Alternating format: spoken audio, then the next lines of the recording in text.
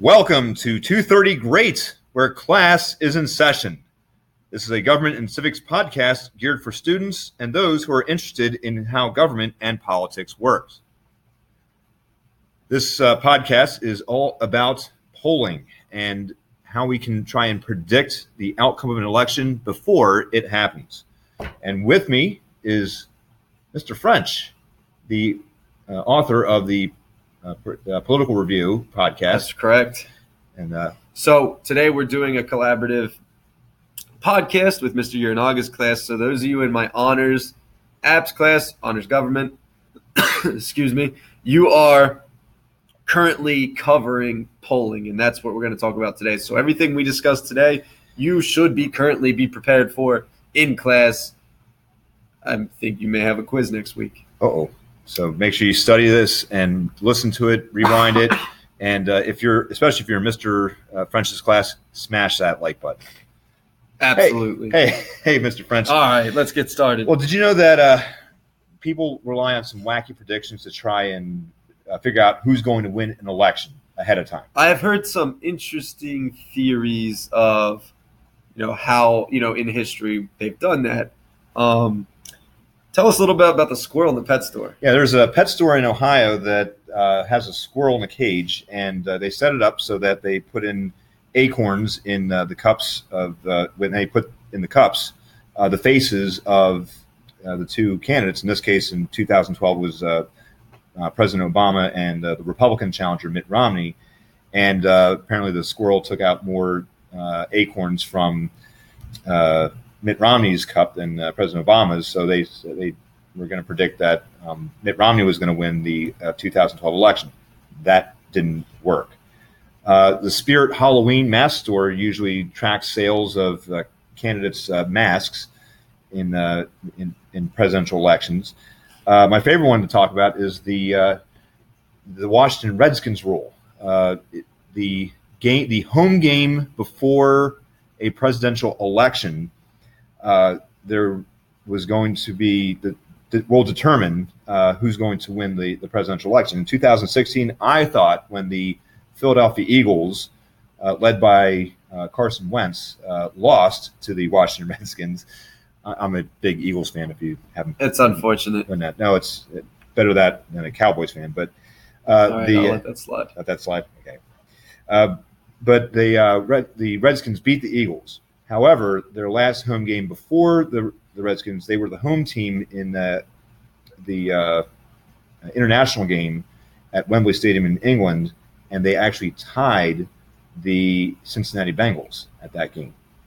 So that's and these are all. There. I mean, how accurate has the Redskins one been? It's been only wrong once apparently. That's pretty good. But the feature that is throwing a wrench in the whole thing is that we've had some very close elections over the last few years. And certainly the 2016 election will count as one of those elections where it could be certainly the subject of another. Could we also argue podcast. The West York High School mock election they ran in 2016 is kind of a wacky election? Yeah. Underage kids who are not 18, voting on something that a lot of times politically you vote based on what your parents, and that's a whole different, discussion we'll get into on how your parents vote or the people that you associate with vote. All of these predictions are definitely unscientific polls. The most accurate way to predict how an election will turn out is by doing polling, and that's the subject of our podcast.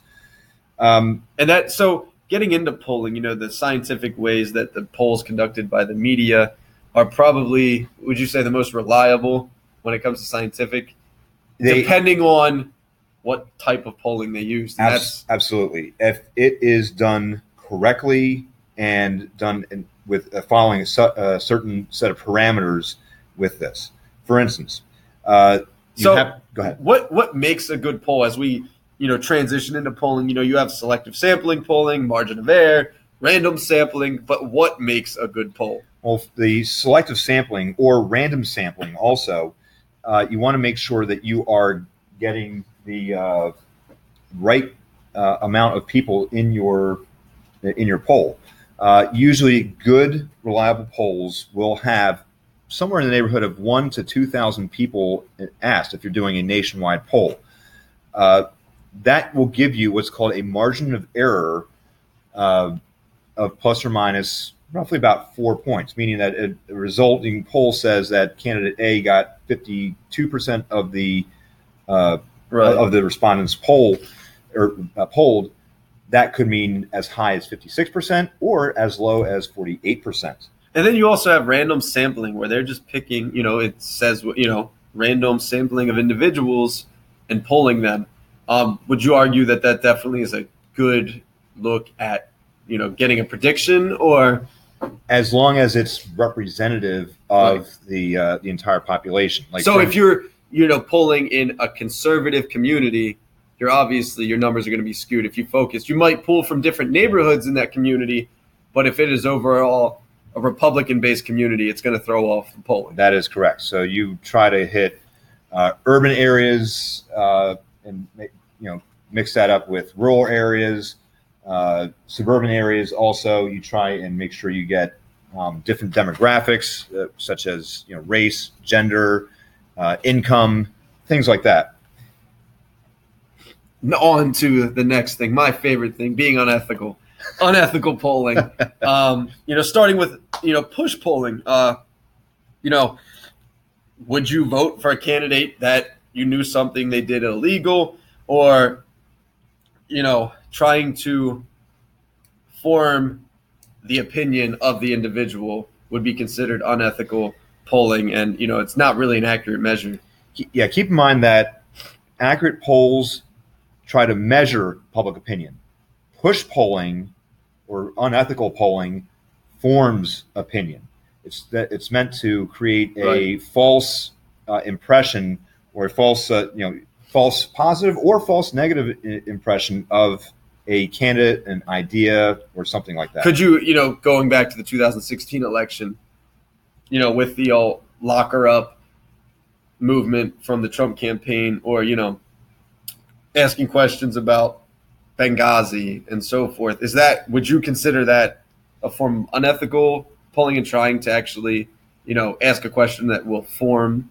Well, if they included that as a question on a poll, then yes, that would be definitely a good example. And I think we saw a lot of that going on in 2016. Absolutely.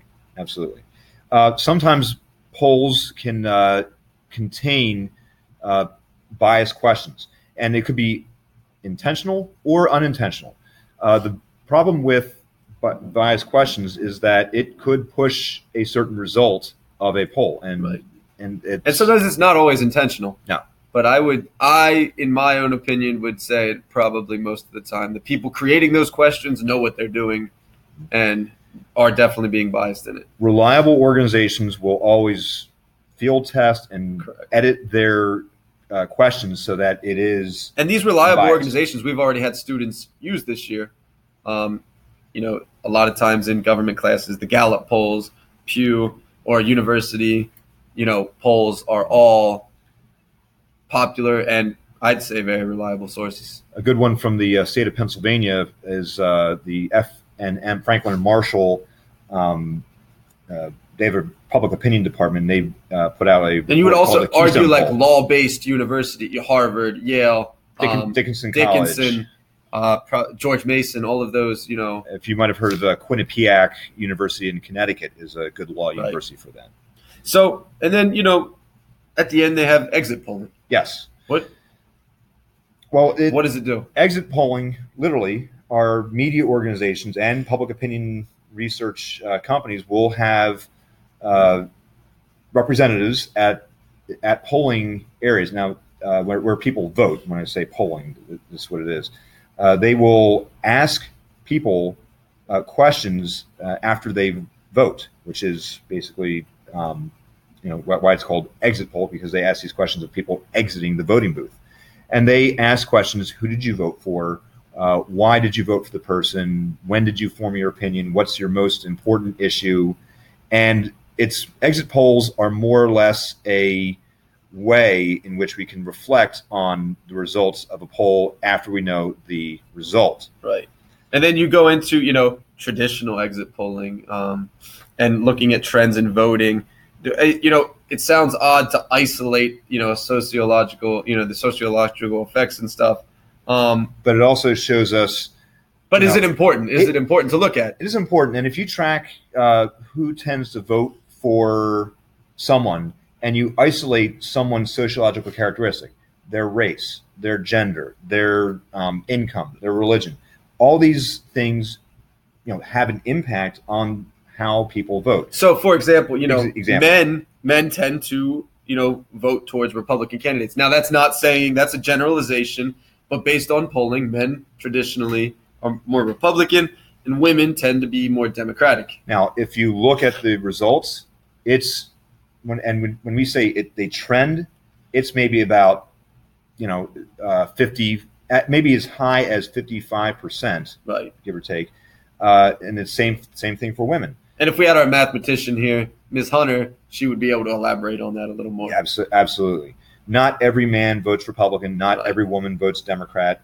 Or when it comes to Black, Hispanic, white, these are generalizations looking at a poll.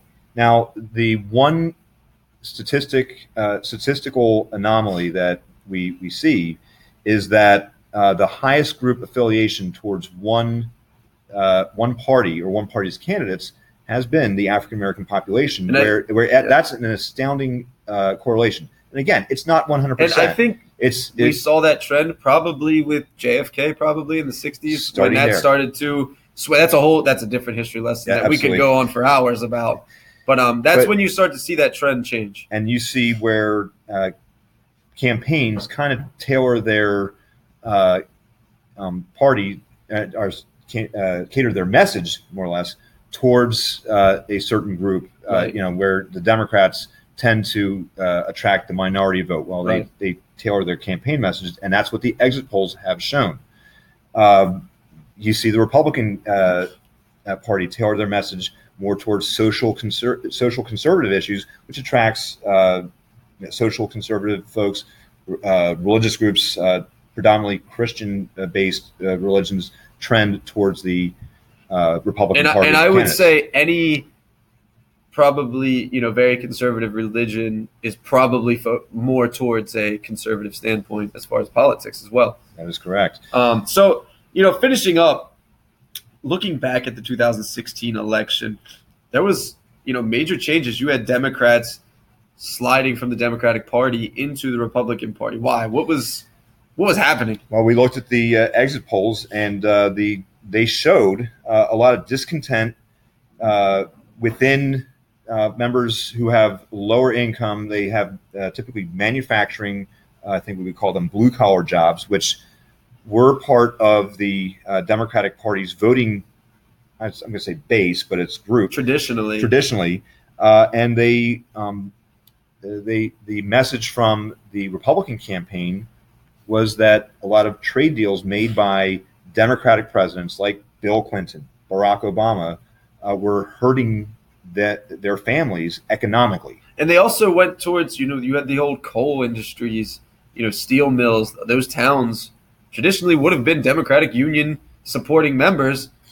Well, then all these trade deals that went down destroyed those communities. That's what Trump and the Republican, Party used to pull some of those votes over. Absolutely. And it's probably the most effective argument in the 2016 campaign. Yeah. There was also a lot of discontent with the way things had been going over the last, you could say 8 years, but also we take a look at the last 16 to 24 years, the quote unquote, the establishment, those already in power for a long time. And most of them were against the Democratic Party. So right. You see a lot of folks turning towards the Republican Party to solve local economic issues and things like that. And an interesting thing to watch with the coming 2018 midterms is how the Democratic Party bounces back. Yes. How do they get those votes back? And I know that's a little bit different from polling, but it's an interesting topic to look at. And I think people need to pay attention to what are they going to say? What are they going to do to get votes back from the Republican Party? And keep in mind that polling, asking people questions about how they feel on topics, is happening right now yes. within the Democratic and Republican parties, and also other parties as well. Correct. And they will release that information to the not only national candidates parties, because the Senate is up for 1/3 of the Senate's up for election this year. The entire House of Representatives is up for election this year. And then we could get into the gerrymandering in and Pennsylvania. like that is, there's a lot of changes. We've just scratched the topic. Yeah, scratched the surface of this particular topic. But that's pretty much. I think we'll cut it off for today, and see you guys again in the near future. Yes, this has been thanks to Mr. French for joining me on my first official episode of Room 230 Great. And you'll be hearing more from us on the Political Review. Hopefully, we'll make Mr. Uranaga more of a guest on a regular basis. We can definitely do that. Enjoy your Easter break. And have a happy Easter. Easter, yes. All right. And this has been a production of 230 Great, where class is now out of session.